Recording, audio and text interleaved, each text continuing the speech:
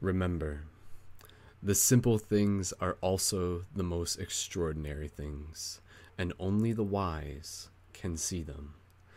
Aloha, multidimensional friends, travelers along this epic personal journey that we are all on.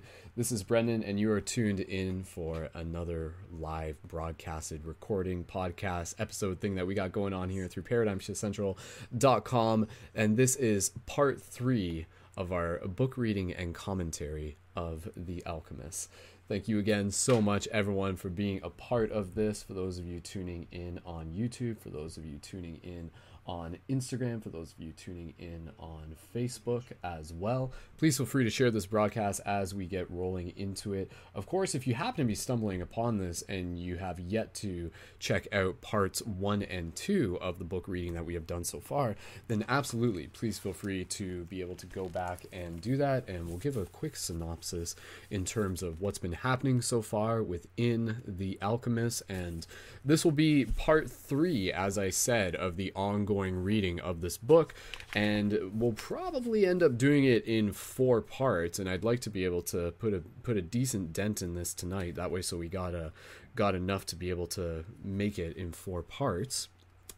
And of course, The Alchemist is a very well-known book. Many of you have probably heard of it. And of course, it is written by Paulo Coelho. And this is a book about young Santiago. And it is about his journey to be able to follow his dreams and connect with his personal legend, to be able to make his way to the pyramids. He has been having a recurring dream of a child who shows him the pyramids. And after seeing a fortune teller, he has been encouraged to go to the pyramids in Egypt to be able to find the treasure that is waiting for him there. So along the way, he has been traveling with his sheep, and he has gone from a couple towns. At this point, he has met a king named the King of Solom in one of the first towns, who taught him a lot about being able to just pay attention to the language of the universe, being able to follow the importance of being able to follow his dream, understanding what his personal legend is. And again, the personal legend is a very important theme within this, as much as it is a theme within our own spiritual journeys. And of course, this is about being able to do that which your heart calls for, that which makes your heart sing, that little voice inside of you that says, like, yes, like that thing that you want that's just beyond the horizon, like, go for it. Like, that is why you're here. That is your quest. That is your personal legend. So from there, he has traveled to another town, and while he was there, he was actually, and again, this is just quick synopsis, he was actually robbed. And so he's gone through this whole journey where he lost his faith, he lost his trust in the universe, and he thought, how could this ever happen to me?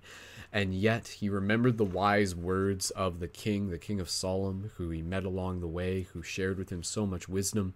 And from there, he synchronistically was able to connect with the people who he needed to connect with, and he ended up working for a merchant who was selling glassware. And eventually Santiago convinced him that, hey, if you sell some tea while also selling this glassware, more people will be interested. And suddenly the sales for the owner began to boom, and Santiago, flash forward a year, had earned his money back, almost doubled, and he had the money now to either go home or to be able to continue towards the pyramids of Egypt. And now Santiago is at a point where he has chosen to follow through with his original ambition to make his way to the pyramids of Egypt. And where we left off, Santiago has recently just connected with another person, a new character, an Englishman, who is a philosopher, and he's actually been reading about the alchemists and the legends of the alchemists and the philosopher's stone. So we'll actually just go back just a couple pages to be able to pick up where this scene begins with Santiago meeting this Englishman, and then we will continue from there. So of course, this is part 3.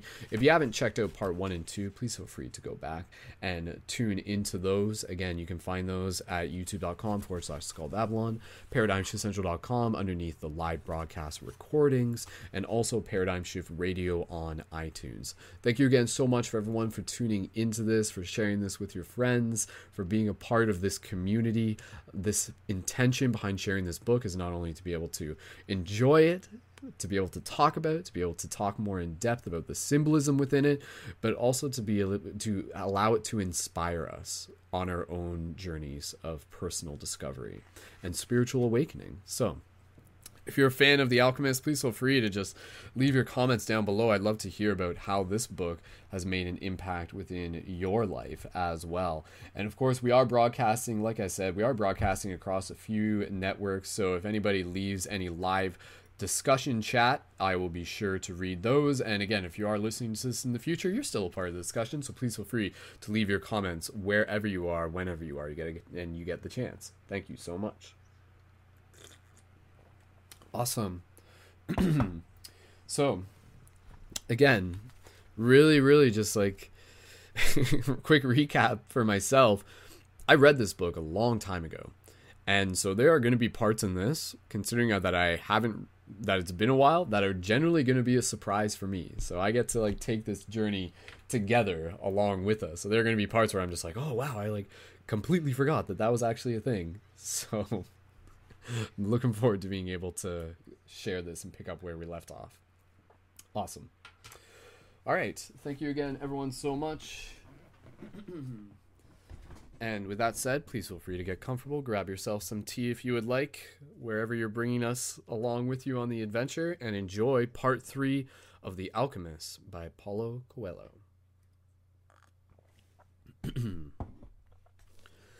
The boy went to his room and packed his belongings. They filled 3 sacks. As he was leaving, he saw in the corner of the room his old shepherd's pouch. It was bunched up and he had hardly thought of it for a long time. As he took his jacket out of the pouch, thinking to give it to someone on the street, the 2 stones fell to the floor, Urim and Thummim. It made the boy think of the old king, and it startled him to realize how long it had been since he had thought of him. For nearly a year. He has been working incessantly, thinking only of putting aside enough money so that he could return to Spain with pride. Never stop dreaming, the old king had said. Oh, I have to do my old king voice. Never stop dreaming, the old king had said. Follow the omens. The boy picked up Urim and Thummim, and once again had the strange sensation that the old king was nearby. He had worked hard for a year, and the omens were that it was time to go. I'm going to go back to doing just what I did before, the boy thought, even though the sheep didn't teach me to speak Arabic. But the sheep had taught him something even more important, that there was a language in the world that everyone understood, a language the boy had used throughout the time he was trying to improve things at the shop. It was the language of enthusiasm, of things accomplished with love and purpose, and as part of a search for something believed in and desired. Tangier was no longer a strange city, and he felt that, just as he had conquered this place, he could conquer the world. When you want something, all the universe conspires to help you achieve it, the old king had once said. But the old king hadn't said anything about being robbed, or about endless deserts, or about people who know what their dreams are but don't want to realize them. The old king hadn't told him about the pyramids, that the pyramids were just a pile of stones, or that anyone could build one in their backyard. And he had forgotten to mention, when you have enough money to buy a flock larger than the one you had before, you should buy it. The boy picked up his pouch, put it with the other things, and he went down the stairs and found the merchant waiting on a foreign couple. While the 2 other customers walked about the shop drinking tea from crystal glasses, it was far more activity than usual for this time of the morning. From where he stood, he saw for the first time that the old merchant's hair was very much like the hair of the old king. He remembered the smile of the candy seller on his first day in Tangier. When he had nothing to eat and nowhere to go, that smile had been like the old king's smile. It's almost as if he had been here and left his mark, he thought, and yet none of these people has ever met the old king. On the other hand, he said he always appeared to help those who are trying to realize their personal legend. And so I'm just going to flip fast a little bit here and pick up exactly where we left off, because there's still like another page here. But again, this is Santiago. He says goodbye to the old merchant man, and now he is on his way. I'm always nearby when someone wants to realize their personal legend, the old king had told them. What could it cost to go over to the supplier's warehouse and find if the pyramids were really that far away? So he's made his decision. The Englishman, this is a new section. The Englishman was sitting on a bench in a structure that smelled of animal sweat and dust. It was part of the warehouse, part coral. I never thought I'd end up in a place like this, he thought, as he leafed through the pages of a chemical journal. 10 years at the university, and here I am in the coral. But he had to move on. He believed in omens. All his life and all his studies were aimed at finding the one true language of the universe. First he had studied Esperanto, then the world's religions, and now it was alchemy. He knew how to speak Esperanto, and understood all the major religions well, but he wasn't yet an alchemist. He had unraveled the truths behind important questions, but his studies had taken him to a point beyond which he could not seem to go. He had tried in vain to establish a relationship with an alchemist, but the alchemists were strange people who thought only about themselves and almost always refused to help him. Who knows, maybe they had failed to discover the secret of the master's work, the philosopher's stone, and for this reason kept their knowledge to themselves.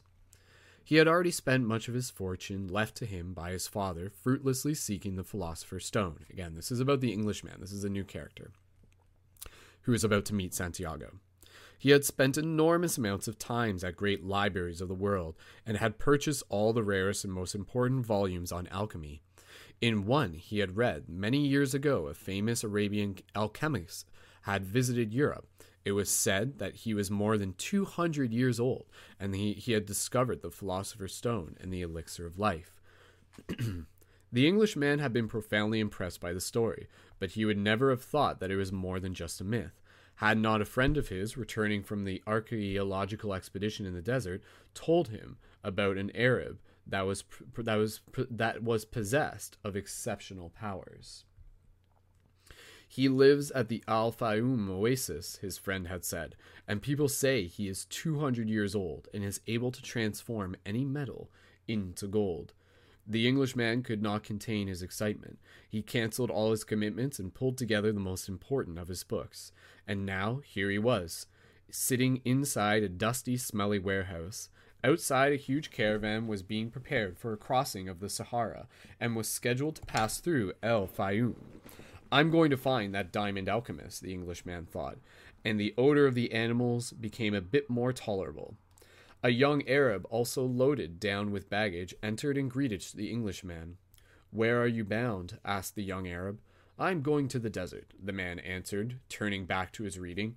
He didn't want any conversation at this point. What he needed to do was review all that he had learned over the years, because the alchemist would most certainly put him to the test.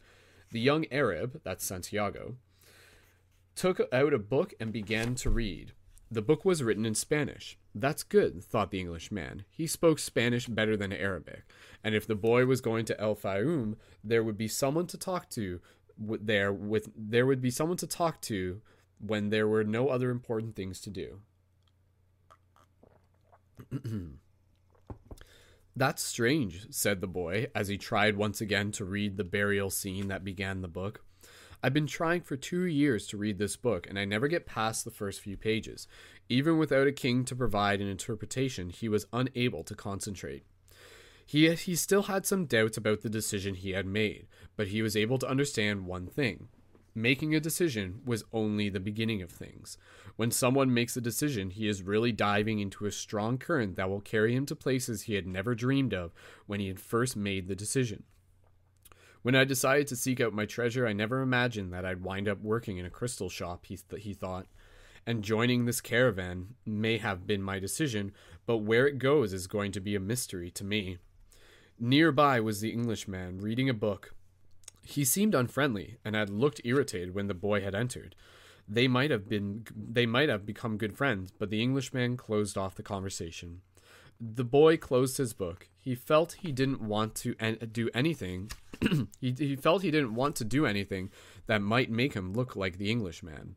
He took Urim and Thummim from his pocket and began playing with them.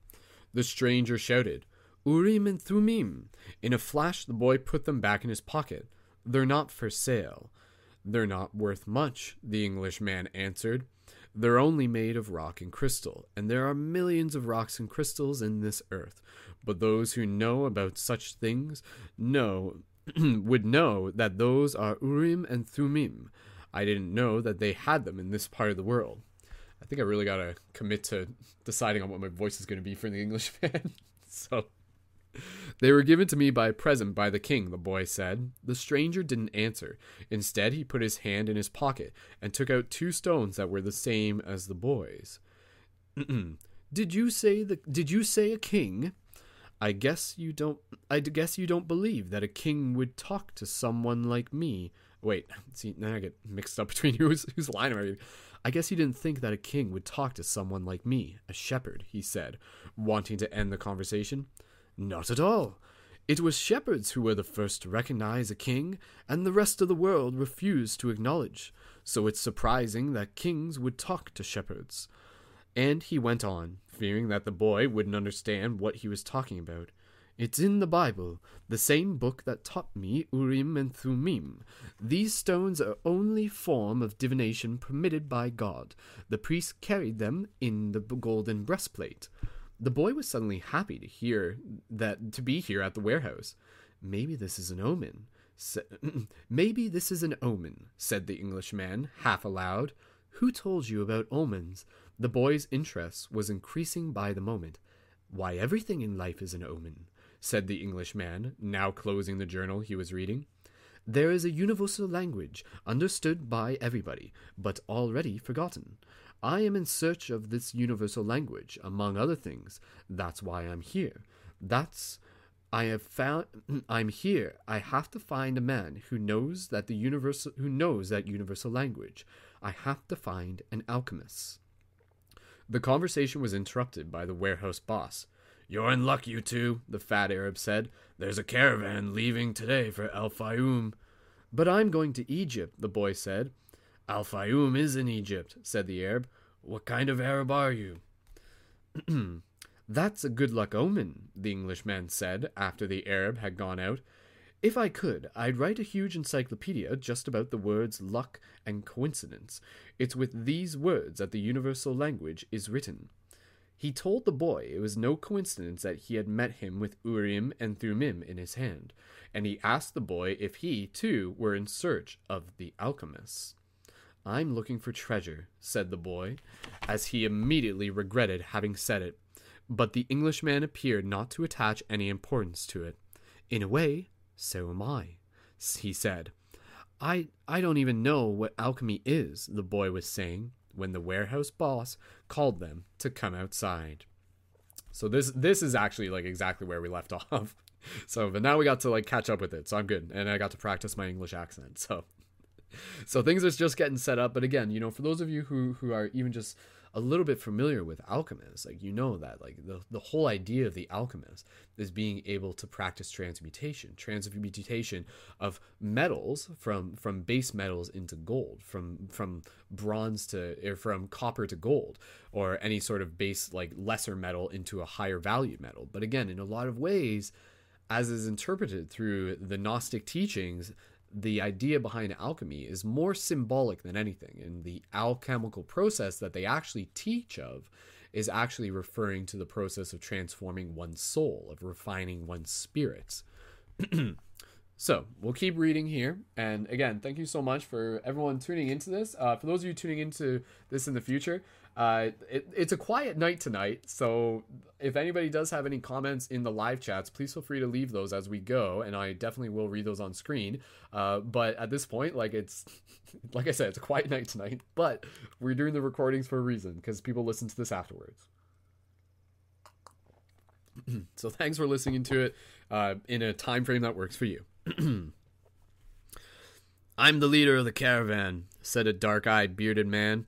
"I hold the power of life and death for every person I take with me. The desert is a capricious lady. and sometimes she drives men crazy. There were almost 200 people gathered there, and 400 animals: camels, horses, mules, and fowl. In the crowd were women, children, and a number of men with swords at their belts and rifles slung over their shoulders. The Englishman had several suitcases filled with books. There was a babel of noise, and the leader had yet to repeat himself several times for everyone to understand what he was saying. There are a lot of different people here. Who's saying that? I don't know who's saying this. I don't know what accent to use. I'll just read it normally. There are a lot of different people here, and each has his own god. But the only God I serve is Allah. Okay, this is like the caravan guy. But the only God I serve is Allah. And his name I swear that I will do everything possible once again to win out over the desert. But I want each and every one of you to swear by the God you believe in that you will follow my orders no matter what. In the desert, disobedience means death. There was a murmur from the crowd. Each was swearing quietly to his or her own God. The boy swore to Jesus Christ. The Englishman said nothing. The murmur lasted longer than a simple vow would have. The people were also praying to have protection. A long note was sounded on a bugle, and everyone mounted up. The boy and the Englishman had brought camels and climbed uncertainly onto their backs. The boy felt sorry for the Englishman's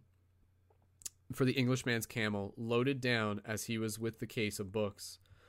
There's no such thing as coincidence, said the Englishman, picking up the conversation where it had been interrupted in the warehouse. I'm here because a friend of mine heard of an Arab who... But the caravan began to move. It was impossible to hear what the Englishman was saying. The boy knew that what he was about to describe, though the mysterious chain that links one another, the same chain that had caused him to become a shepherd, that had caused his recurring dream, that had brought him to a city near Africa to find a king and to be robbed in order to meet a crystal merchant. And the closer one gets to realizing his personal legend, the more that personal legend becomes his true reason for being, thought the boy.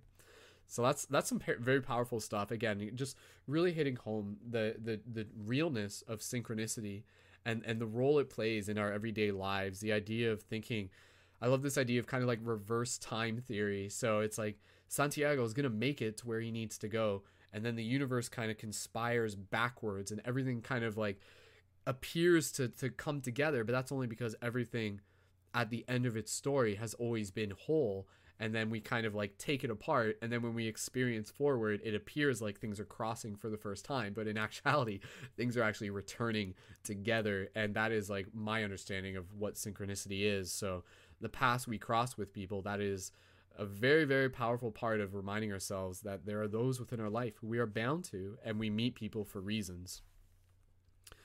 The caravan moved towards the east. It traveled during the morning, halted when the sun was at its strongest, and resumed late in the afternoon.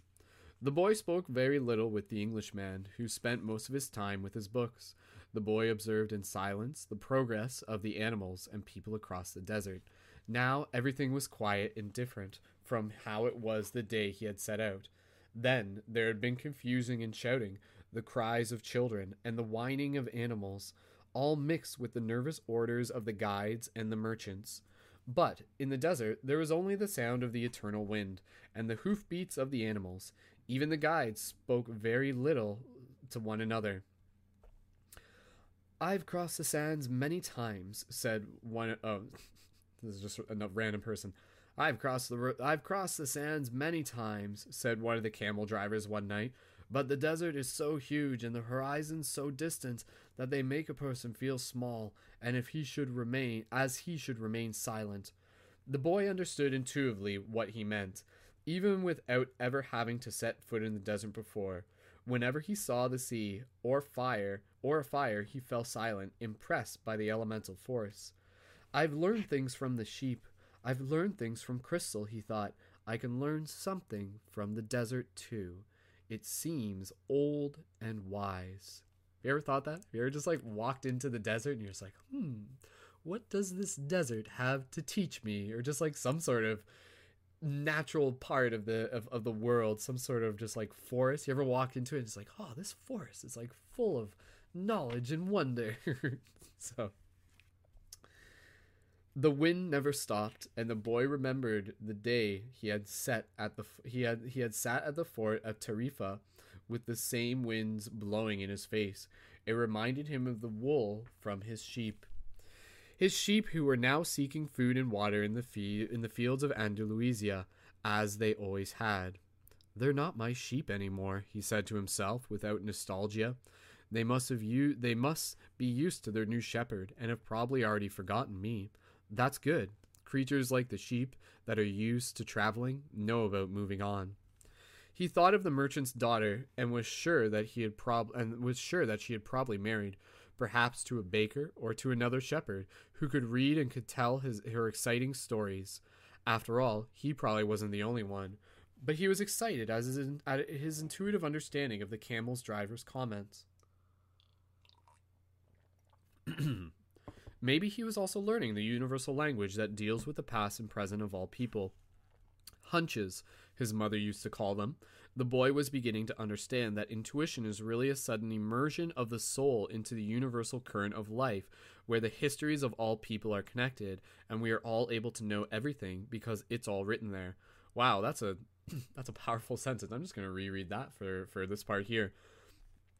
The boy was beginning to understand that intuition is really a sudden immersion of the soul into the universal current of life, where the histories of all people are connected, and we are all able to know everything because it is all written there. So again, that's like literally saying that that our intuition is our soul kind of like coming to the surface. And our soul is this thing that does not speak English. It does not speak Arabic. It speaks like an eternal language.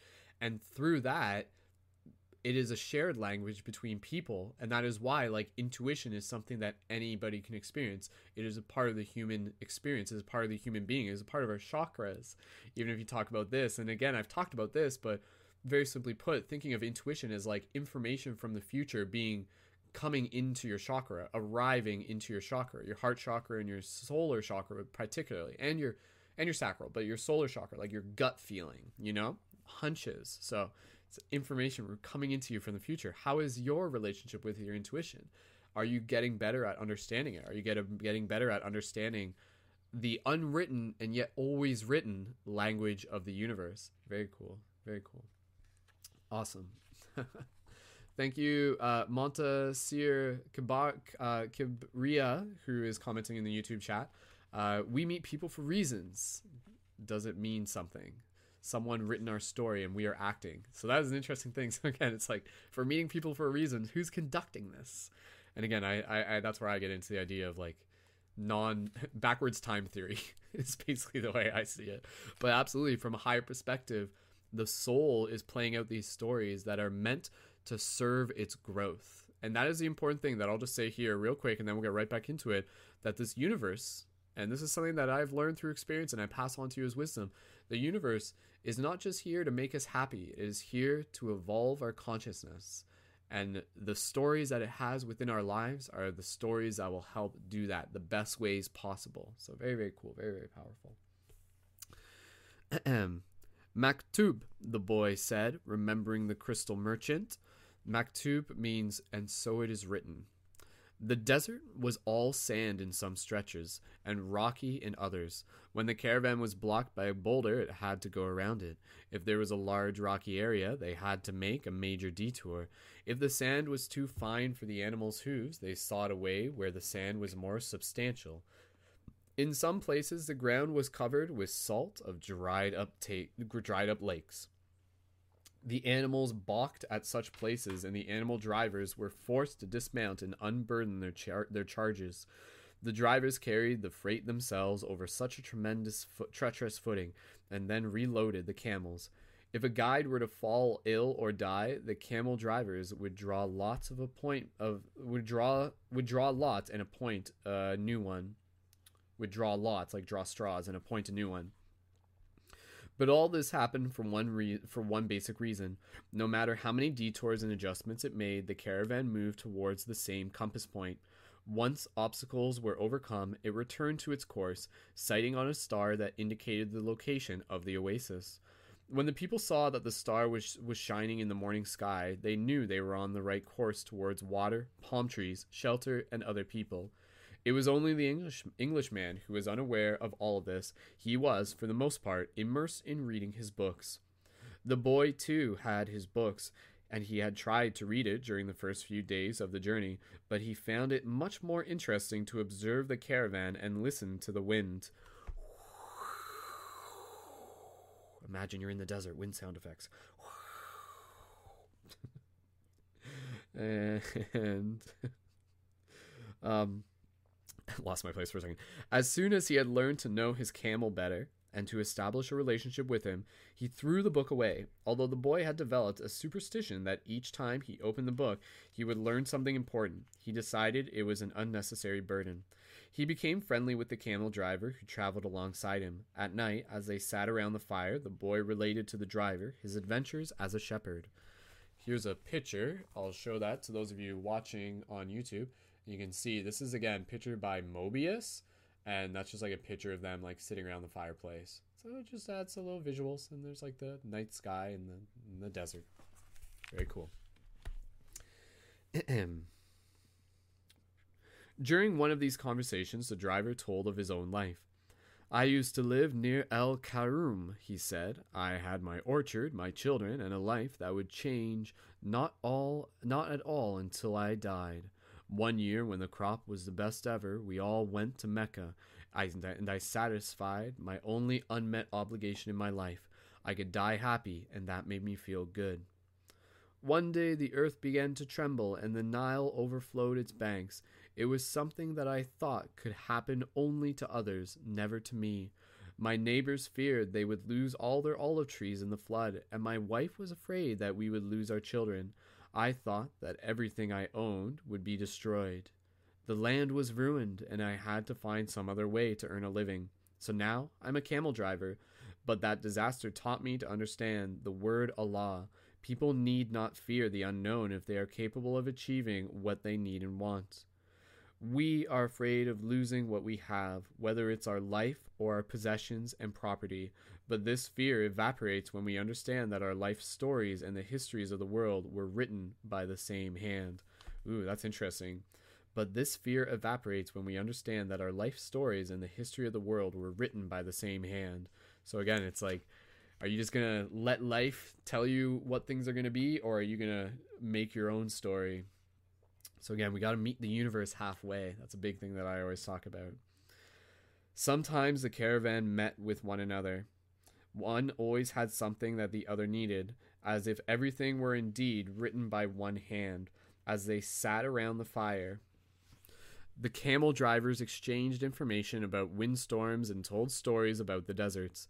At other times, mysterious hooded men would appear. They were Bedouins who did surveillance along the caravan route.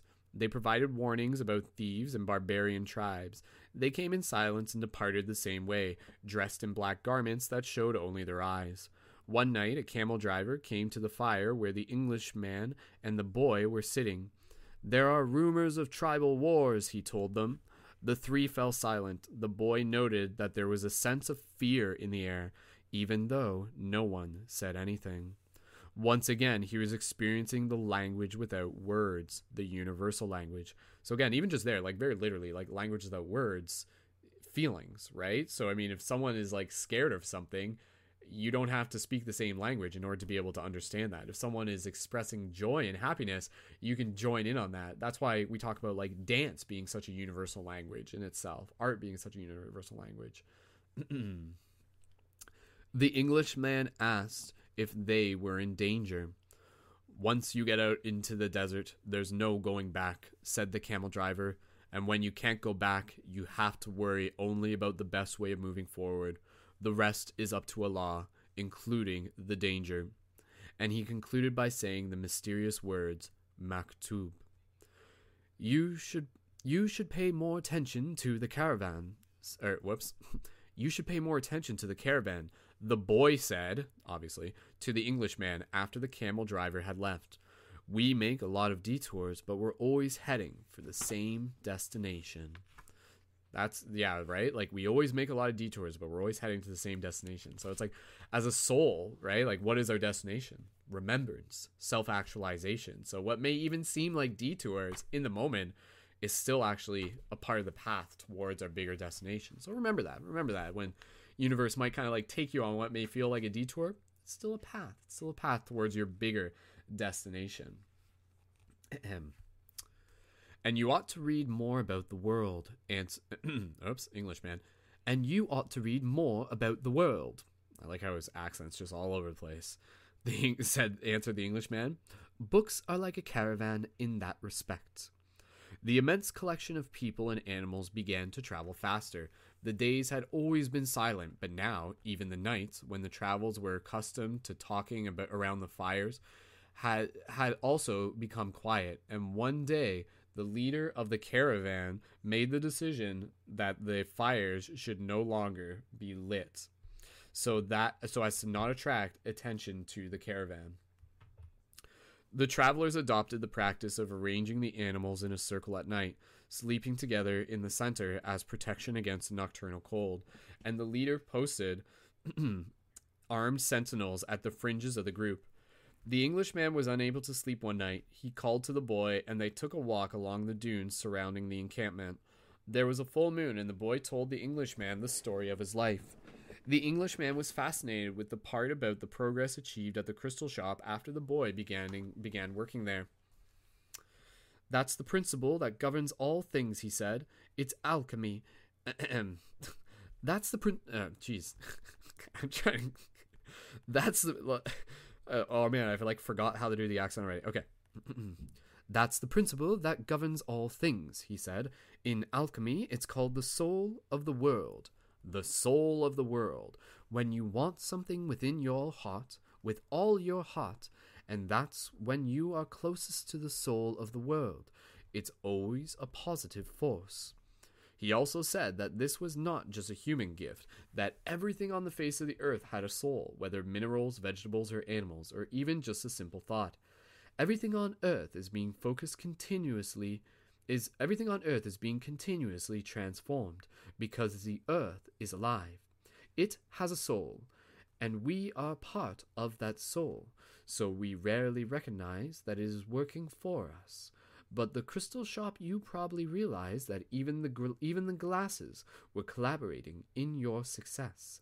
That's interesting, because that's literally basically saying that minerals and items and material possessions that come across our path are actually still conspiring as a part of our journey, so it's if you ever happen to find an item that serves you, or you come across a piece of nature, or a flower flies into your face or something like that, or again even a butterfly flies across, or animals and birds, all of these things are all reflections of the soul speaking into itself. So again, the soul of the world. That's a very powerful thing. So when you want something with all of your heart, that's when you're closest to the soul of the world. It's always a positive force. So what do you want with all your heart? Can you feel that? Can you feel the soul talking inside of you and speaking up? Awesome. Naki, thanks for joining. And anybody else, please feel free to just drop your comments. Again, I know it's a small live crowd tonight, but that's okay. I'm bringing as much energy to this as if there was 1,000 people listening. That's all cool. It's all because 1,000 people are going to listen in the future. Hi. Everything on earth is... Oh, I already read that part. Wait. Yeah. Okay. The boy thought about that for a while as he looked at the moon and the bleached sands. I have watched the caravans as it crossed the desert, he said. The caravan and the desert speak the same language, and it's for that reason that the desert allows the crossing. It's going to test the caravan's every step to see if it's in time, and if it is, we will make it to the oasis. If either of us had joined this caravan based only on one personal courage, but without understanding that language, this journey would have been much more difficult. They stood there looking at the moon. That's the magic of omens, said the boy. I've seen how the guides read the signs of the desert, and how the soul of the caravan speaks to the soul of the desert. The Englishman said, I'd better pay more attention to the caravan. I'd better start reading more books, I'd better read your books, said the boy. Santiago. Next part. They were strange books. They spoke about mercury, salt, dragons, and kings. Ooh, sounds like my kind of books. And he didn't understand any of it. But there was one idea that seemed to repeat itself throughout all of the books. All things are the manifestation of one thing only. That's, okay, just like rereading that. Let's just reread that for a second. All things are the manifestation of one thing only. In one of the books, he learned that the most important text in the literature of alchemy contained only a few lines and had been inscribed on the surface of an emerald. It's the emerald tablets, said the Englishman, proud that he might teach something to the boy. So that's pretty cool. Like the emerald tablets are like literally in this book. And for those of you who are familiar, that's like ancient texts that talk about the Hermetic principles, the teachings of Hermes Trismegistus, and all about like the divine laws of the universe, the different principles within the Hermetic philosophy. And so again, that idea, all things are a manifestation of one thing only. What is the one thing that all things are a manifestation of? If you think you know, leave a comment. Give you a clue. You're it too. Obviously. Well then, why do we need all these books? The boy asked. So that we can understand those few lines, the Englishman answered, without appearing really to believe what he had said. The book that most interested the boy told the stories of the famous alchemists. Here we go. They were men who had dedicated their entire lives to the purification of metals in their laboratories. They believed that if a metal were heated for many years, it would free itself of all its individual properties, and what was left would be the soul of the world. This soul of the world allowed them to understand anything on the face of the earth, because it was the language with which all things communicated. They called that discovery the master work. It was part liquid and part solid.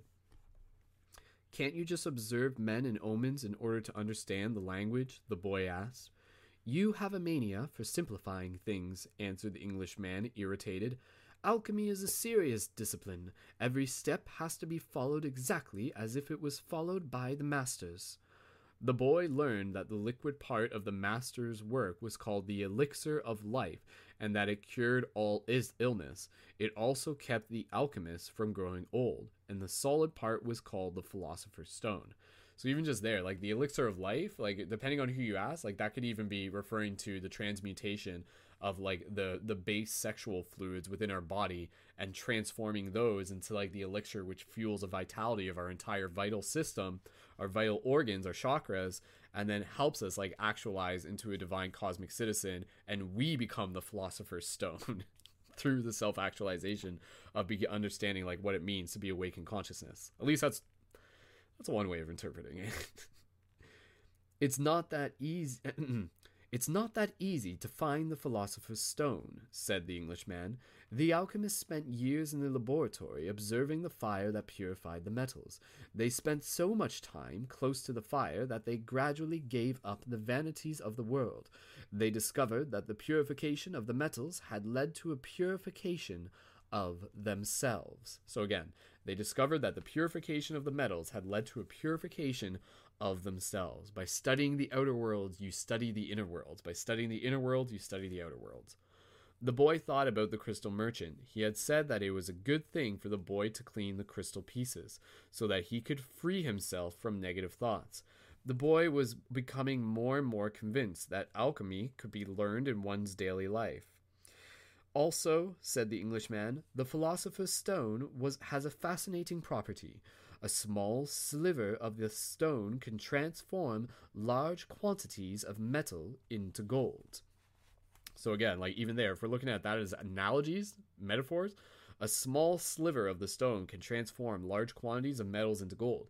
You could see that as an allegory of a single person, a small sliver, who is self-actualized, who is like, again, kind of like awaken to their identity as divine spiritual consciousness in human form, can transform large quantities of metal into gold. It can basically help inspire large groups of other people into their own purification process, into their own self-empowerment, metal to gold. So metal would be like the unawakened individual. Gold would be those of us who are continuing to step into our awakening. Having heard that, the boy became even more interested in alchemy. He thought that with some patience, he'd be able to transform everything into gold. He read the lives of the various people who had succeeded in doing so. Helvidius, Elias, Faluncili, and Geber. They were fascinating stories. Each of them lived out their personal legend to the end. They traveled, spoke with wise men, performed miracles for the incredulous, and owned the philosopher's stone and the elixir of life. But when the boy wanted to learn how to achieve the master work, he became completely lost. There were just drawings, coded instructions, and obscure texts. So again, just like really being able to see this, like what does it mean when like we step into our own potential and identity as alchemists, social alchemists, shifters, light guardians, those of us who are helping change the world through our actions, through our intentions, through our words, through our arts. It's what we do.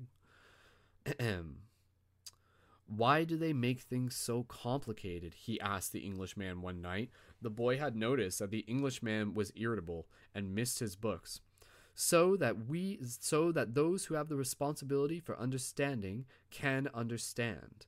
He said, imagine if everyone went around transforming lead into gold. Gold would lose its value. It's only those who are persistent and willing to study things deeply who achieve the masterwork. That's why I'm here in the middle of the desert. I'm seeking a true alchemist who will help me decipher the codes. When were these books written? The boy asked. Many centuries ago. They didn't have printing press in those days, the boy argued. There was no way for everybody to know about alchemy. Why did they use such strange language with many drawings? The Englishman didn't answer him directly. He said that for the past few days he had been paying attention to how the caravan operated, but he hadn't learned anything new. The only thing that he had noticed was the talk of war was becoming more and more frequent. So again, just part of reflecting on like what the alchemists were actually doing in the text that they wrote. They were keeping things intentionally symbolic, intentionally esoteric. So on the surface level, the exoteric could be read, but it would not fully be understood. You had to see things from the esoteric level, that which was hidden below the surface. Then one day the boy returned the books to the Englishman. Did you learn anything? The Englishman asked, eager to hear what it might be. He needed someone to talk to as to avoid thinking about the possibility of war. I learned that the world has a soul, and that whoever understands that soul can also understand the language of things. I learned that many alchemists realized their personal legends and wound up discovering the soul of the world, the philosopher's stone, and the elixir of life. But above all, I learned that these things are also so simple that they could be written on the surface of an emerald. The Englishman was disappointed. The years of research, the magic symbols, the strange words, and the laboratory equipment, none of this had an impression on the boy. His soul must be too primitive to understand those things, he thought. So again, you can kind of see like the Englishman, he's kind of trying to figure out like what the alchemists were looking for, but he's looking in the material, whereas Santiago is beginning to kind of look more at the immaterial, the spiritual, or that which cannot be seen with eyes alone. He took back his books and packed them away again in their bags. Go back to watching the caravan, he said. That didn't teach me anything either. The boy went back to contemplating the silence of the desert and the sand raised by the animals. Everyone has his or her own learning things, he said to himself. His way isn't the same as mine, nor mine as his, but we're both in search of our personal legends, and I respect him for that. New part. The caravan began to travel day and night. The hooded Bedouins reappeared more and more frequently, and the camel driver, who had become a good friend of the boys, explained that the war between the tribes had already begun. The caravan would be very lucky to reach the oasis. The animals were exhausted, and the men talked amongst themselves less and less. The silence was the worst aspect of the night. When the mere groan of a camel, which before had been nothing but groan of a camel, now frightened everyone because it might signal a raid. The camel driver, though, seemed not to be very concerned with the threat of war. "I'm alive," this camel driver. "I'm alive," he said to the boy as they ate a bunch of dates one night with no fires and no moon. "When I'm eating, that's all I think about. If I'm on the march, I just concentrate on marching. If I have to fight, it will just be as good a day to die as any other. Because I didn't live in either my past or my future. I'm interested in only the present. If you can concentrate always on the present, you'll be a happy man. You'll see that there is life in the desert, but there are stars in the heaven, and that tribesmen fight. They are a part of the human race. Life will be a party for you, a grand festival, because life is the moment we are living right now." 2 nights later, as he was getting ready to bed down, the boy looked for the star they followed every night. He thought that the horizon was a bit lower than it had been, because he seemed to see stars on the desert itself. "It's the oasis," said the camel driver. "Well, why don't we go there right now?" the boy asked. "Because we have to sleep." New part. The boy awoke as the sun rose. There in front of him were the small stars that had been the night before. There in front of him, where the small stars had been the night before, was an endless row of date palms stretching across the entire desert. "We've done it," said the Englishman, who had also awakened early. But the boy was quiet. He was at home with the silence of the desert. He was content just to look at the trees. He still had a long way to go to reach the pyramids, and someday this morning would just be a memory. But this was the present moment, the party the camel driver had mentioned, and he wanted to live it as he did the lessons of his past and his dreams of the future. Although the vision of the date palms would someday just be a memory, right now it signified shade, water, and a refuge from war. Yesterday, the camel's groan signaled danger, and now a row of date palms could be herald a miracle. The world speaks many languages, the boy thought. So again, that's I really like that part where again it's just really reassuring and just reiterating the importance of being present with whatever experience that you may be going through. And Santiago just speaking through that in his own truth, like he's just like, yeah, like the future is ahead of me, the past is behind me, and I appreciate them equally as much as I appreciate the present while still being in this present moment. So all moments have value. The times rush past, and so do the caravans, thought the alchemist as he watched. So we're at the alchemist now. As he watched the hundreds of people and animals arriving at the oasis. People were shouting at the new arrivals. Dust obscured the desert sun, and the children of the oasis were bursting with excitement at the arrival of strangers. The alchemist saw the tribal chiefs greet the leader of the caravan and converse with him at length. But none of that mattered to the alchemist. He had already seen people come and go, and the desert remained as it was. He had seen kings and beggars walking the desert sands. The dunes were changed constantly by the wind, yet these were the same sands he had known since he was a child.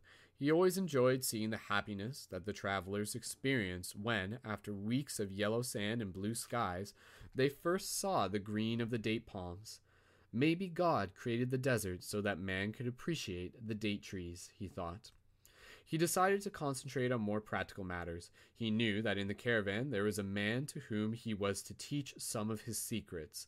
The omens had told him so. He didn't know that man yet, but his practiced eyes would recognize him when he appeared. He hoped that it would be someone as capable as his previous apprentice. So that's like super interesting right there, right? So the alchemist introducing this character for the first time, he's already dialed into the idea that he's going to meet Santiago and the Englishman and his own omens have led him into this awareness. So imagine having that foresight of your everyday where you're just like, ooh, like I'm going to some sort of event, some sort of special consciousness shifting event, maybe a festival or something, and you're just like, there's going to be someone here that I'm going to have to, that I'm meant to have some sort of like really meaningful connection with. And intuitively, like I'll be able to like know it when it happens. And you can actually like see it coming your way before it even arrives. Super, super interesting. That's real stuff, man. It's like knowing the synchronicities are coming and then being able to acknowledge them when they arrive. I don't know why these things have to be transmitted by word of mouth, he thought. It wasn't exactly that they were secrets. God revealed his secrets easily to all his creatures. He had only one explanation for this fact. Things have to be transmitted this way because they were made up from the pure life, and this kind of life cannot be captured in pictures or words. Because people become fascinated with pictures and words and wind up forgetting the language of the world. Next part. The boy couldn't believe what he was seeing. The oasis, rather than just being a well surrounded by a few palm trees, as he had seen in one of his geography books, was much larger than many towns back in Spain. There were 300 wells, 50,000 day trees, and an innumerable colored tents spread among them. It looks like 1,001 nights, Englishman. It looks like 1,001 nights, said the Englishman, impatient to meet the Alchemist. That's another book. They were surrounded by children, curious to look at the animals and people that were arriving. The men of the oasis wanted to know that if they had seen any fighting, and the women competed with one another for access to the cloth and precious stones brought by the merchants. The silence of the desert was a distant dream, and the travelers in the caravan were talking incessantly, laughing and shouting as they had emerged from the spiritual world and found themselves once again in the world of people. They were relieved and happy. They had been taking careful precautions in the desert, but the camel driver explained to the boy that the oasis were always considered to be in neutral territories because the majority of the inhabitants were women and children. There were oases throughout the desert, but the tribesmen fought in the desert, leaving the oasis as a place of refuge. With some difficulty, the leader of the caravan brought all his people together and gave them his instructions. The group was to remain there at the oasis until the conflict between the two tribes was over. Since they were visitors, they would have to share living space with those who lived there and would be given the best accommodations. That was the law of hospitality. Then he asked that everyone, including his own sentinels, hand over their arms to the men appointed by the tribal chieftains. Those are the rules of war, the leader explained. The oasis may not shelter armies or troops. To the boy's surprise, the Englishman took a chrome-plated revolver out of his bag and gave it to the men who were collecting the arms. "Why a revolver?" he asked. "It helped me to trust in people," the Englishman answered. Meanwhile, the boy thought about his treasure.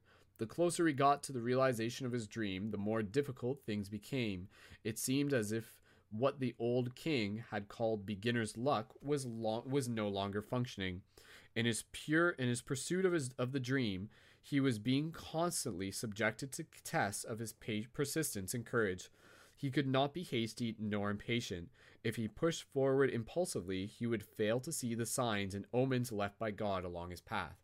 So that's a key reminder right there. Just reminding us that, like, as much as we're excited or just like, engaged with our journey and what we're on, to remind ourselves to bring ourselves back to patience, because it's when we're in that place of patience that we'll be able to more readily identify the omens and the synchronicities that come our way.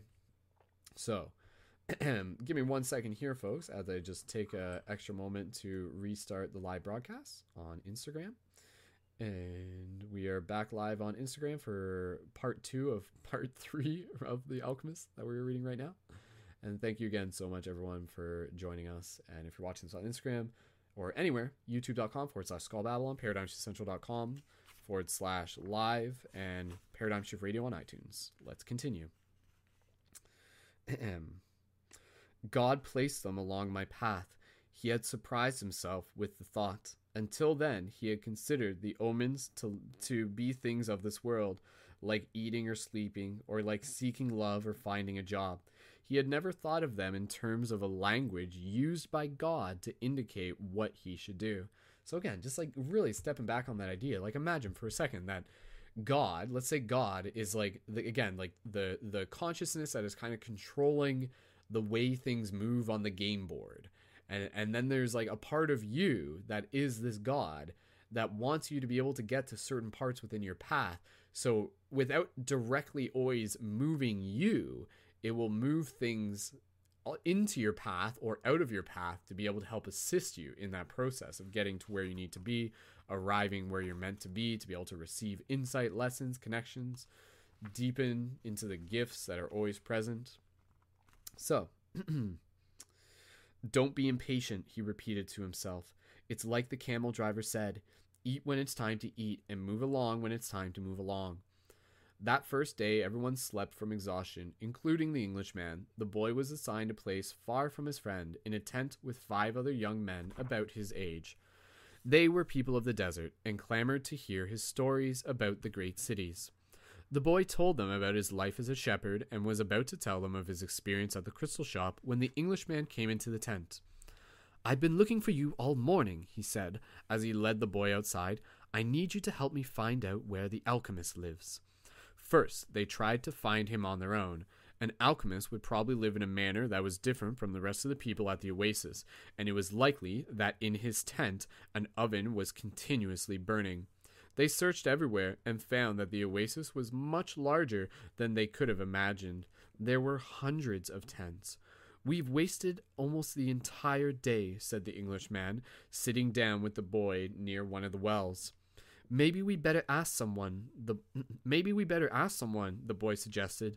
The Englishman didn't want to tell others about his reasons for being at the oasis, and couldn't make up his mind, but finally he agreed that the boy, who spoke better Arabic than he, should do so.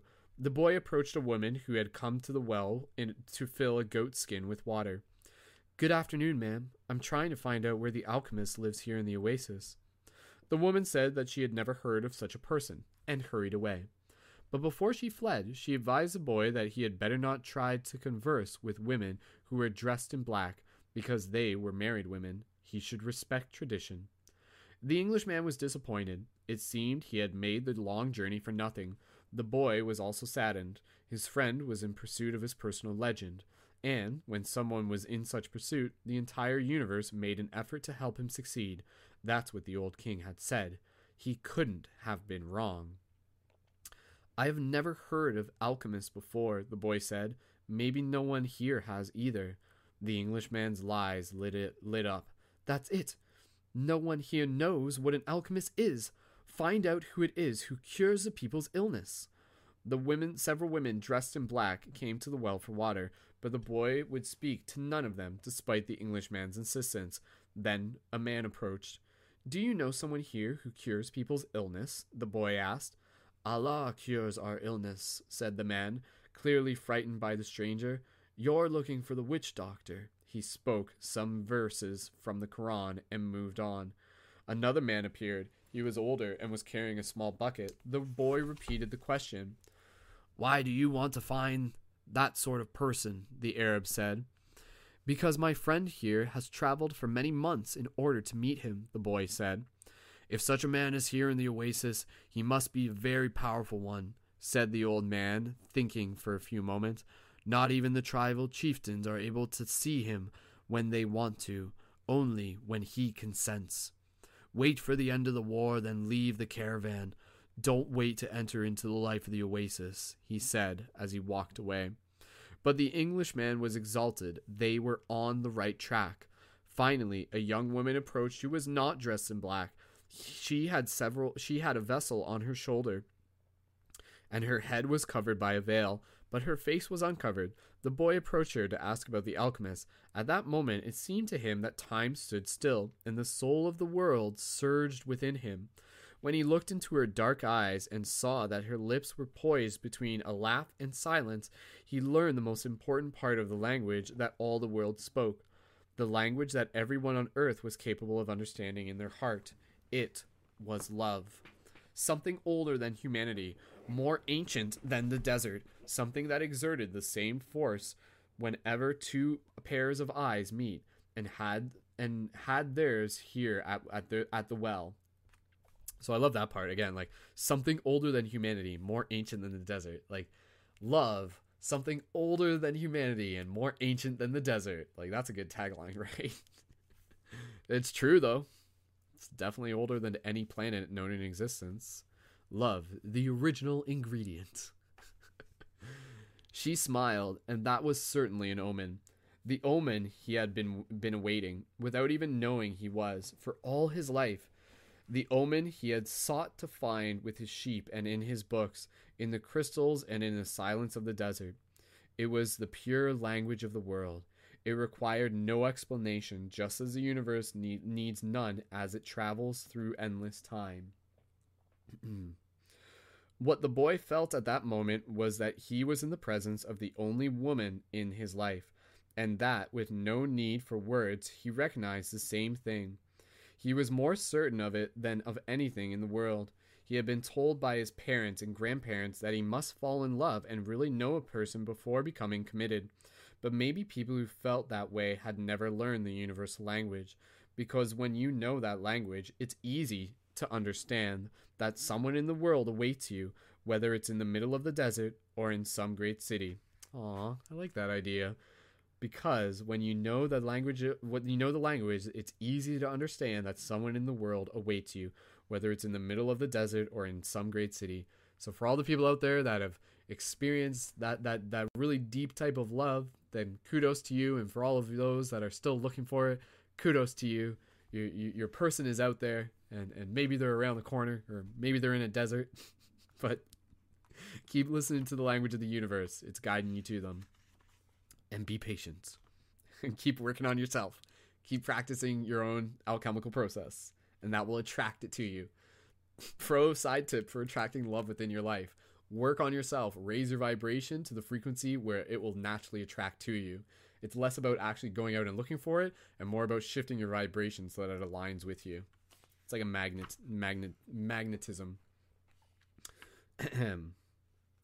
There is only that moment. Wait. And when two such people encounter each other and their eyes meet, the past and future become unimportant. There is only that moment, and the incredible certainty that everything under the sun has been written by one hand only. It is the hand that evokes love and creates a twin soul for every person in the world. Without such love, one's dreams would have no meaning. Maktub, thought the boy. The Englishman shook the boy. Come on, ask her. The boy stepped closer to the girl, and when she smiled, he did the same. What's your name? Fatima, the girl said, averting her eyes. That's what some women in the country are called. It's the that's I don't know who's saying that. Anyways, it's the same name as the prophet's daughter, Fatima said. The invaders carried the name everywhere. The beautiful girl spoke of the invaders with pride. The Englishman prodded him, and the boy asked her about the man who cured people's illness. That's the man who knows all the secrets of the world, she said. He communicates with the genies of the desert. The genies were the spirits of good and evil, and the girl pointed to the south, indicating that it was there the strange man lived. Then she filled her vessel with water and left. The Englishman vanished, too, gone to find the alchemist, and the boy sat there by the well for a long time, remembering that one day in Tarif, the Lavantier had brought to him the perfume of that woman, and realizing he had loved her before he even knew she existed.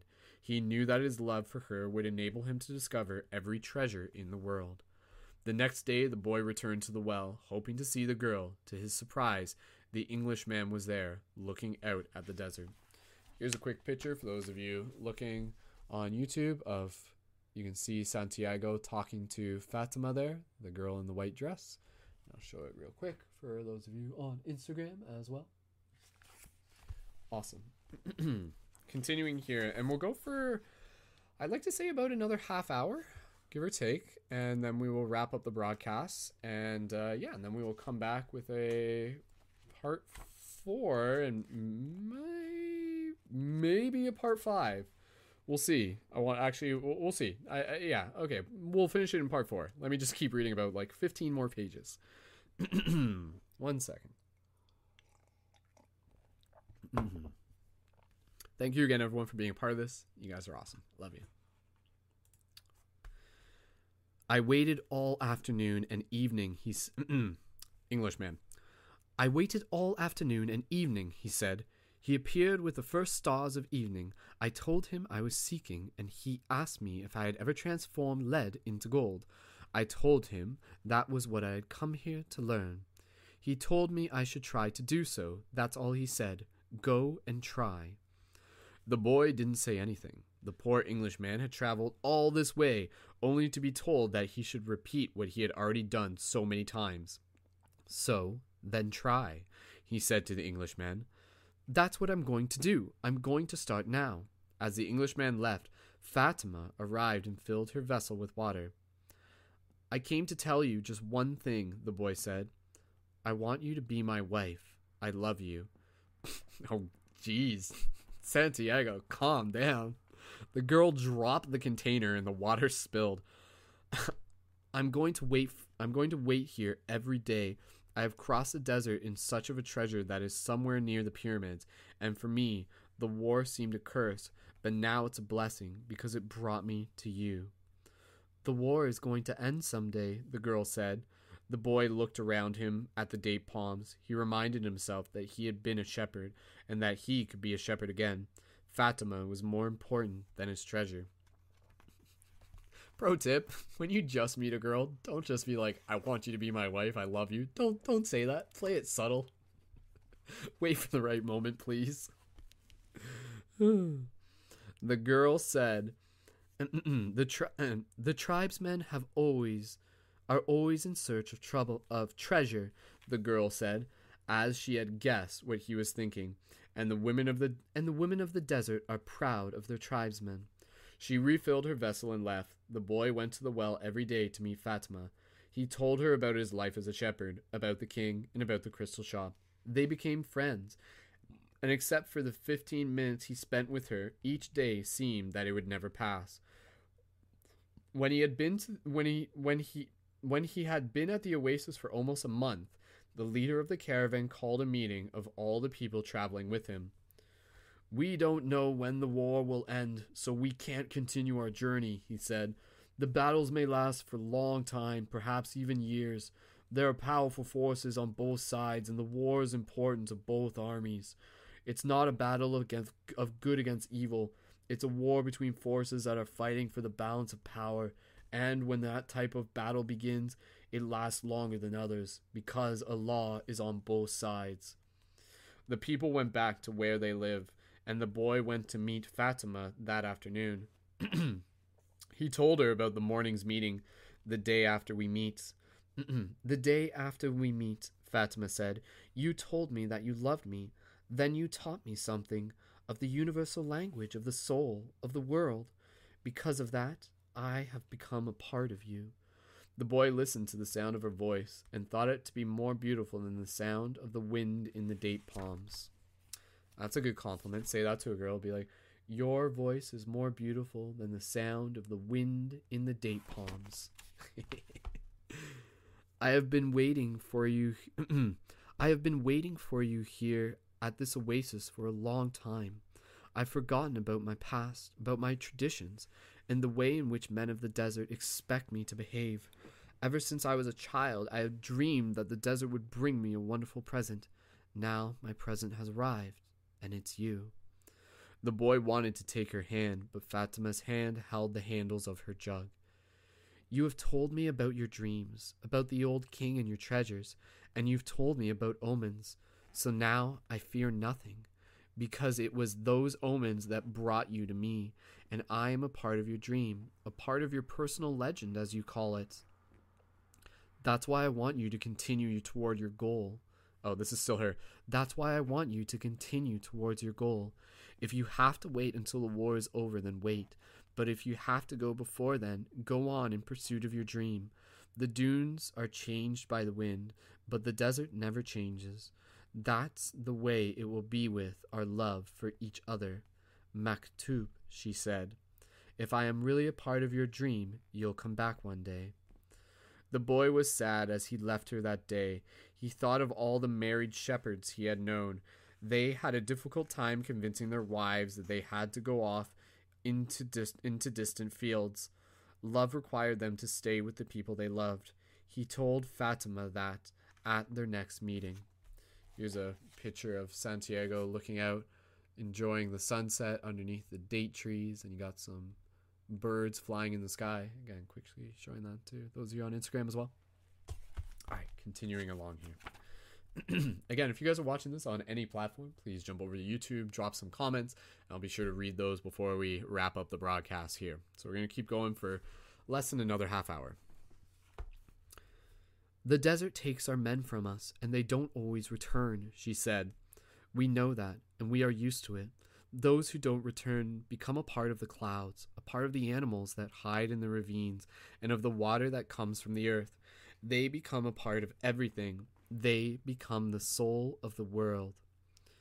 Some do come back, and the other women are happy because they believe that their men may one day return as well. I used to look at those women and envy them, their happiness. Now I too will be one of the women who wait. I am a desert woman, and I'm proud of that. I want my husband to wander as free as the wind that shapes the dunes. And if I have to, I will accept the fact that he has become a part of the clouds and the animals and the water of the desert. The boy went to look for the Englishman. He wanted to tell him about Fatima. He was surprised when he saw that the Englishman had built himself a furnace outside of his tent. It was a strange furnace, fueled by firewood, with a transparent flask heating on top. As the Englishman stared out at the desert, his eyes seemed brighter than they had when he was reading his books. This is the first phase of the job, he said. I have to separate out the sulfur. To do that successfully, I must have no fear of failure. It was my fear of failure that kept me from attempting the masterwork.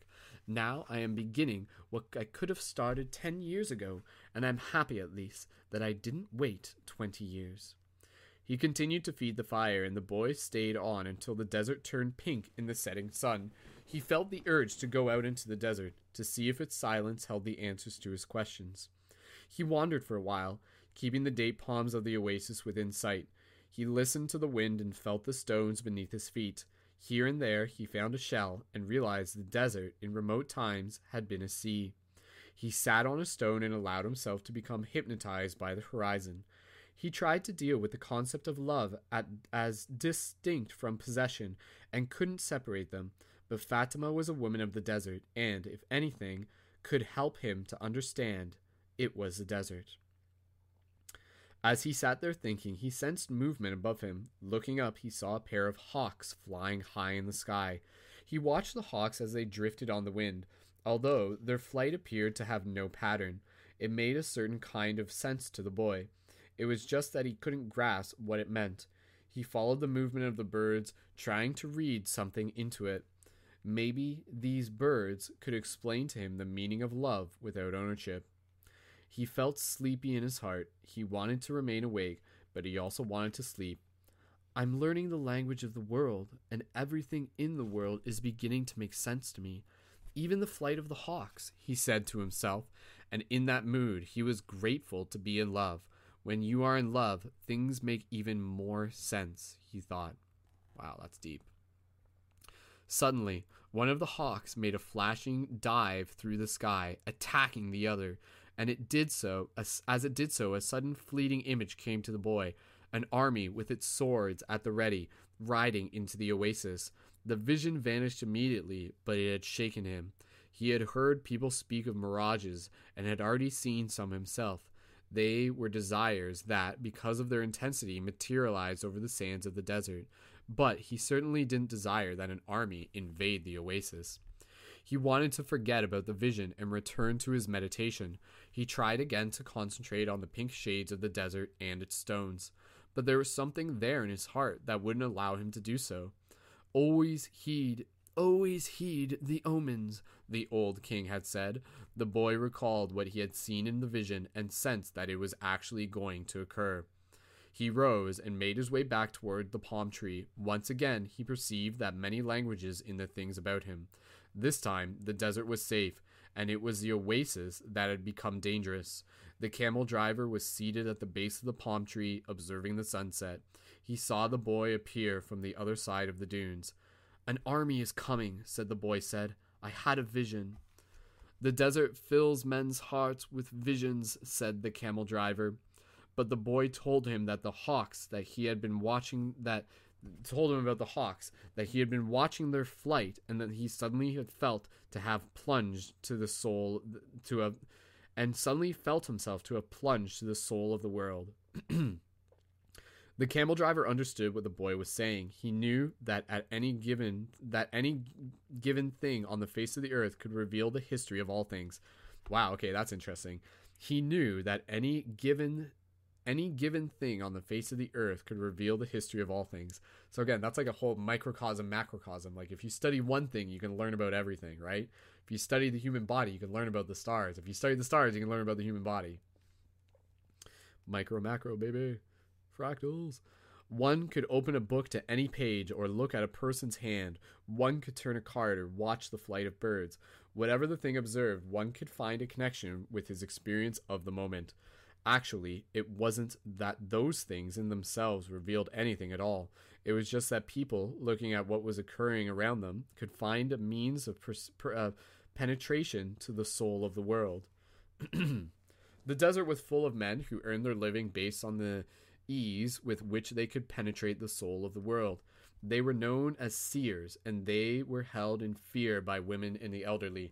Tribesmen were also wary of consulting them, because it would be impossible to be effective in battle if one knew that he was fated to die. The tribesmen preferred the taste of battle and the thrill of not knowing what the outcome would be.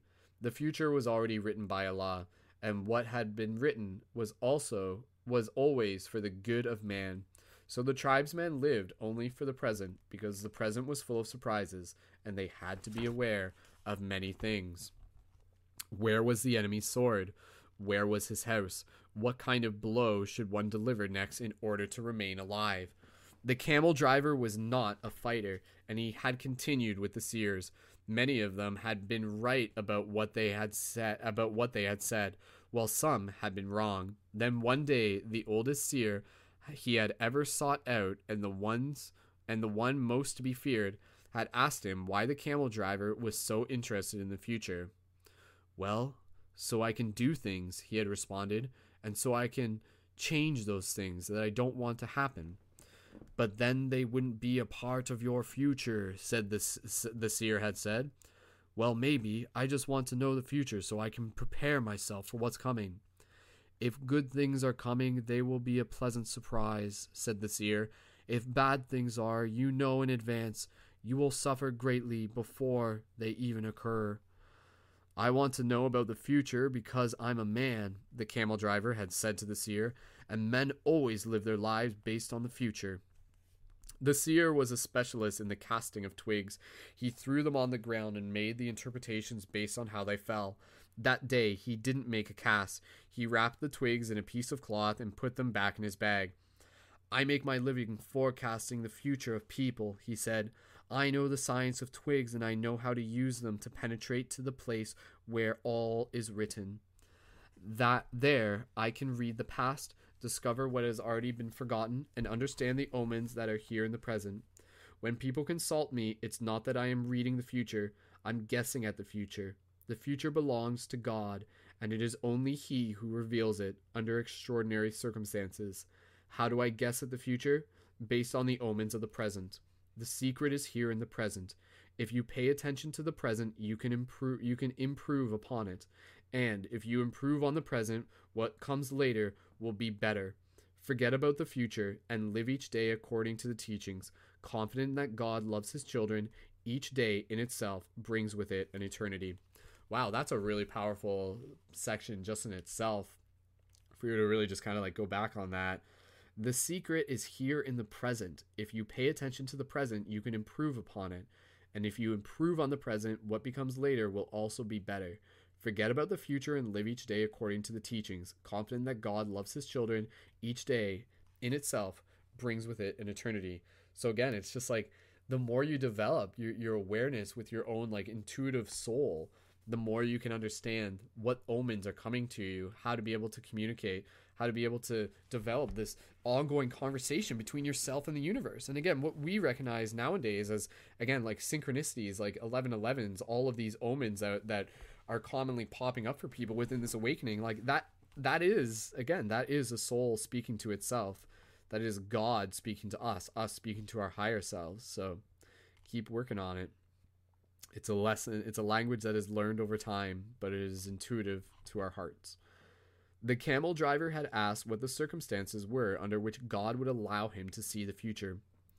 Only when he himself reveals it, and God only rarely reveals the future. When he does so, it is only for one reason. It's a future that was written so as to be altered. Oh, that's interesting. The only time we actually see the future is so that we can alter it. That's an interesting idea. God had shown the boy a part of the future. The camel driver thought, why was it that he wanted the boy to serve as his instrument? Go and speak to the tribal chieftains, said the camel driver. Tell them about the armies that are approaching. They'll laugh at me. They are men of the desert, and the men of the desert are used to dealing with omens. Well, then they probably already know. They're not concerned with that right now. They believe that if they have to know about something, Allah wants them to know. Someone will tell them about it. It has happened many times before, but this time, the person is you. The boy thought about Fatima, and he decided that he would go to see the chiefs of the tribe. Alright, I'm just going to keep reading for a little bit longer here. How many pages are left in this book here? Alright. The boy approached the guard at the front of the huge white tent at the center of the oasis. I want to see the chieftains. I brought omens from the desert.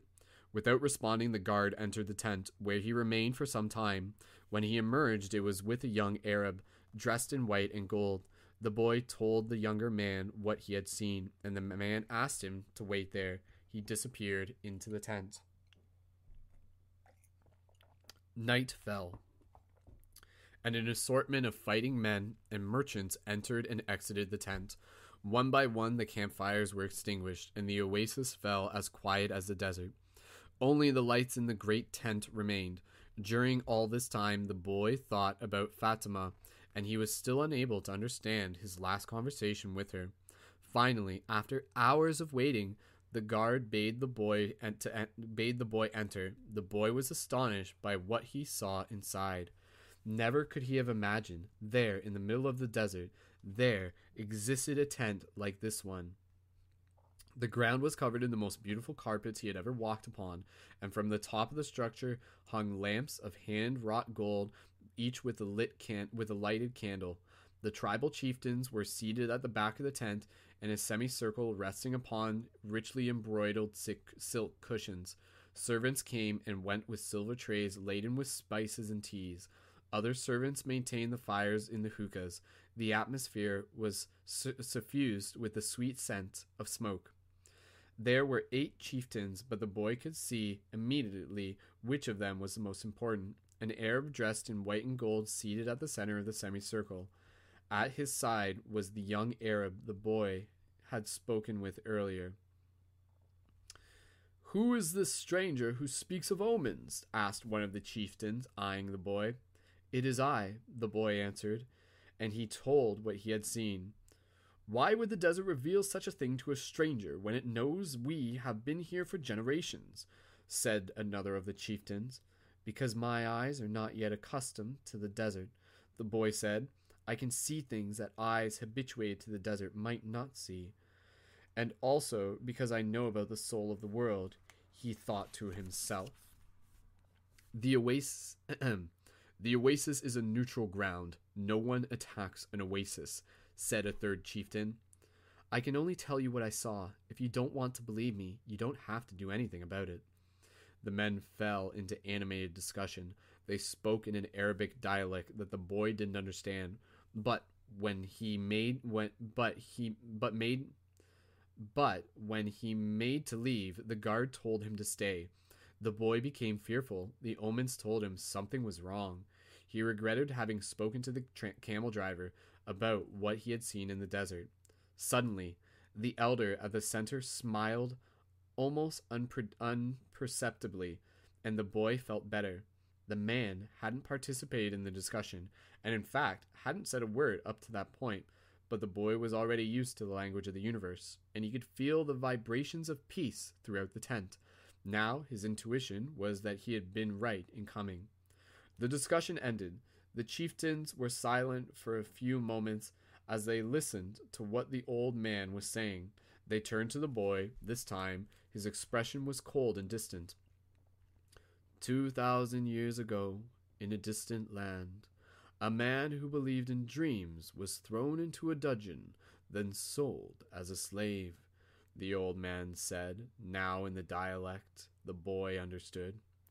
Our merchants bought that man and brought him to Egypt.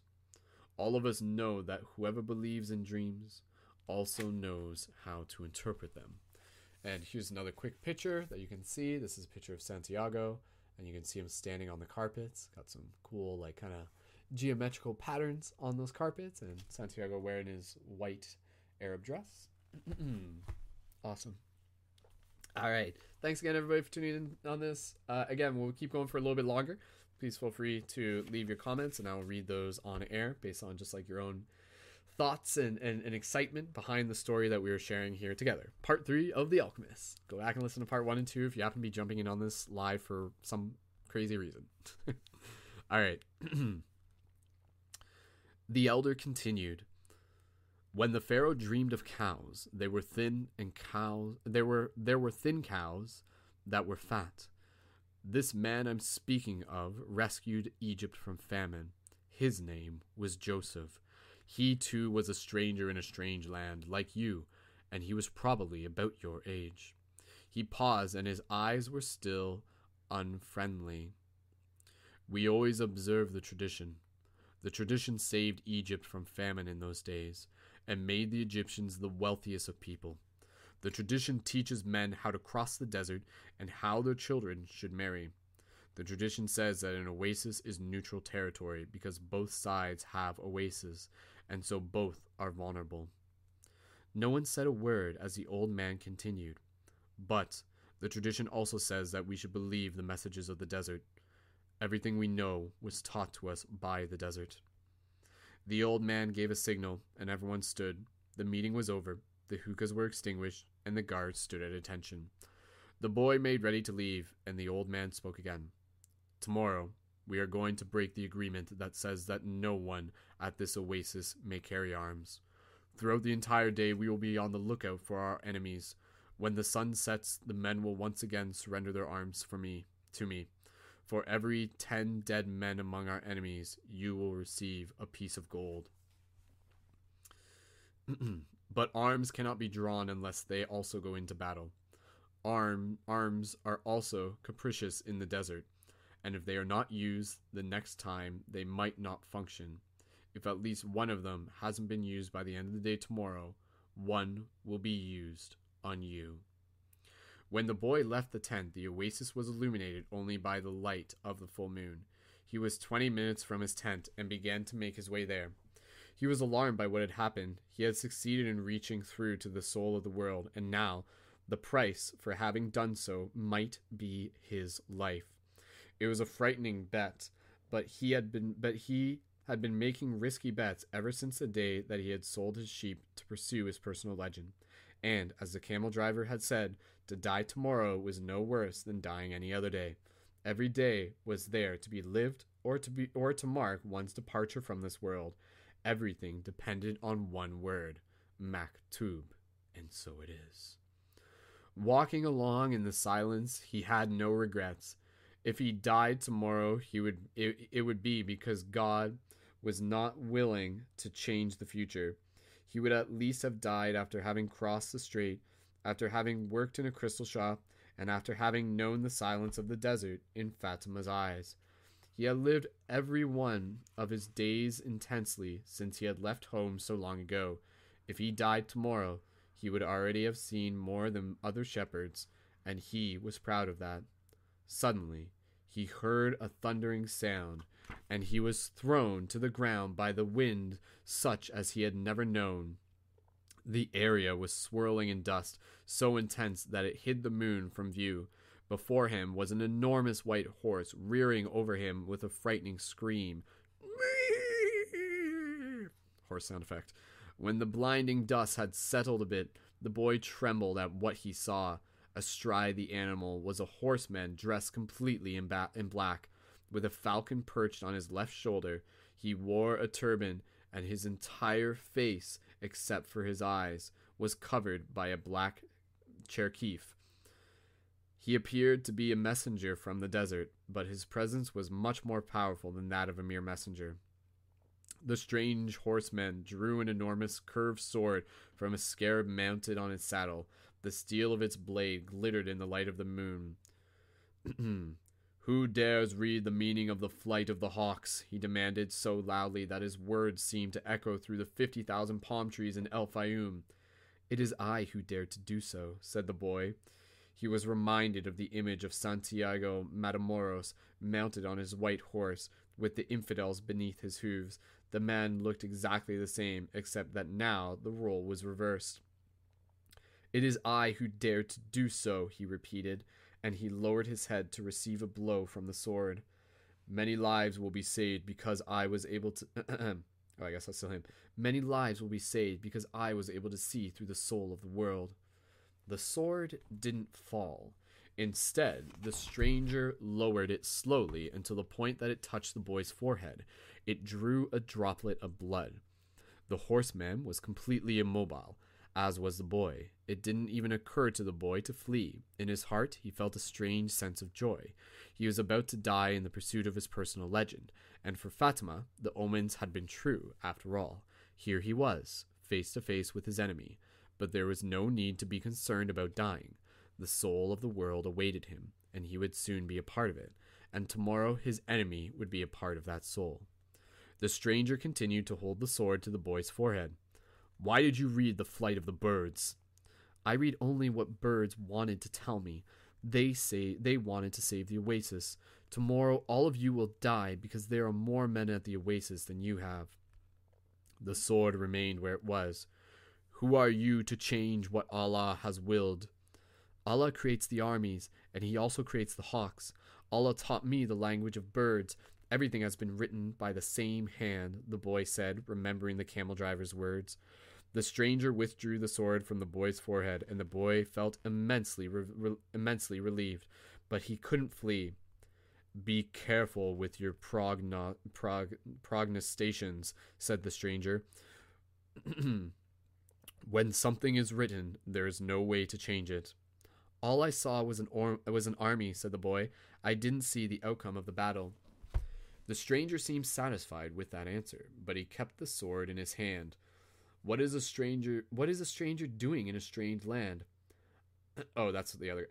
"What is a stranger doing in a strange land?" "I am following my personal legend.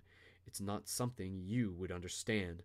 The stranger placed his sword in his scarab, and the boy relaxed. "I had to test your courage," the stranger said. "Courage is the quality most essential to understanding the language of the world." The boy was surprised. The stranger was speaking of things very few people knew about. "You must not let up. Even after having come so far," he continued, "you must love the desert, but never trust it completely, because the desert tests all men. It challenges every step and kills those who become distracted." What he said reminded the boy of the old king. "If the warriors come here and your head is still on your shoulder at sunset, come and find me," said the stranger. The same hand that had brandished the sword now held a whip. The horse reared again, raising a cloud of dust. "Where do you live?" shouted the boy as the horseman rode away. The hand with the whip pointed towards the south. The boy had met The Alchemist. Dun, dun, dun. And I think that's a great place to be able to leave off as we get ready to be able to continue in part 4 of The Alchemist, which will be the concluding live broadcast. And there's still about like 60 pages. So as we leave off, Santiago has finally met the Alchemist, and there is the prospect of a potential battle on the horizon. So what will happen? Will Santiago get out safe? Will he learn the secrets of the universe from the Alchemist? Will he make it to the pyramids? Will he win the girl of his dreams? Find out next time on The Alchemist, Part 4, A Fable About Following Your Dreams. Same shifty channel, same shifty... I don't know, just tune in and pay attention. Eventually it'll be posted, or maybe it's already up at some point by the time you tune into this. So anyways, thank you again, everyone, so much for being here, for being a part of this live recorded broadcast for The Alchemist on behalf of ParadigmShiftCentral.com. Of course, if you enjoyed this broadcast, please feel free to go check out more inspirational conscious media that we got up at ParadigmShiftCentral.com, a real-world interactive game to be able to help shift consciousness. And we're doing that right here by enjoying these stories, by seeing ourselves in them, by being able to gain inspiration and applying it to the way that we show up within our personal legends, within our journeys of discovering and learning more about the language of the world and the language of the soul. So also, a huge shout out and thank you to those of you who share this broadcast, who like it on YouTube or whatever platform you're on, who leave your comments. Your comments are always greatly appreciated. I love being able to read them and responding to them. And of course, you are highly invited and encouraged to be able to check out the Patreon at patreon.com/Brendan Culleton. Links are in the info on the YouTube video to be able to add your support with the monthly micro donation, which allows us to continue to make more of these broadcasts for the community and supports myself as the director for the project, something that I do as my full-time devotion, and I am super grateful. I love being able to do this. Again, like this is the idea of doing this book. If there's other books that you guys want me to read on air over the coming months, absolutely, I'd love to do it. One of the ones that people are already asking about is like possibly the Celestine Prophecy, so we'll see. Another one on my radar is possibly The Little Prince. It would be a short one, but that would also be one I would love to be able to read and share some commentary about. So thank you again, everyone. Check out more, as I said, at Paradigm Shift Central. Support on Patreon. When you do, you get your 25% discount code for your items at the Quest item shop, which again are tools for evoking synchronicity. Pew, pew, pew, pew, pew. And you get your Light Guardian crystals and all that good stuff. So be sure to check that out if you haven't already. Be sure to follow me on Instagram at Mystic Spider-Man and also Paradigm Shift Central on Instagram.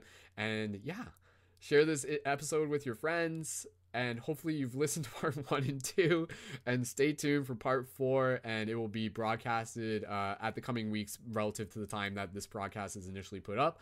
And yeah, I'm looking forward to it. So with that said, we are going to wrap up this broadcast and sending you all of my best wishes as we continue to go out there on our own personal legends, on our own journeys of personal alchemy.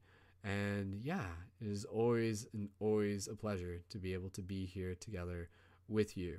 So as I just look for the button here to be able to find, where's my sorry, just trying to find the right button to be able to end the broadcast. Here we go. Perfect. There we go. All right. Initiating outro music. Thank you so much. This has been Brendan, aka Mystic Spider-Man, aka Skull Babylon, aka Wolf Shield. You've been watching another live broadcast on behalf of Paradigm Shift Central. Thank you to everyone so much. Share your gratitude in the comments down below. Smash that like button. And yeah, be sure to go order a copy of The Alchemist if you would like to add this to your library and share it with your friends. So until next time, keep it shifty, and we will see you in the future. Much love, peace, and wholeness.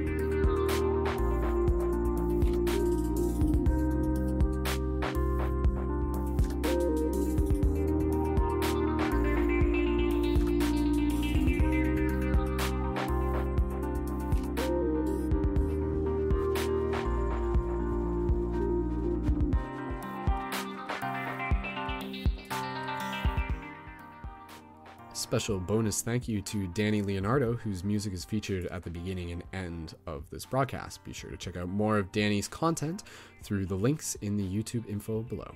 Much love, and thank you, Danny.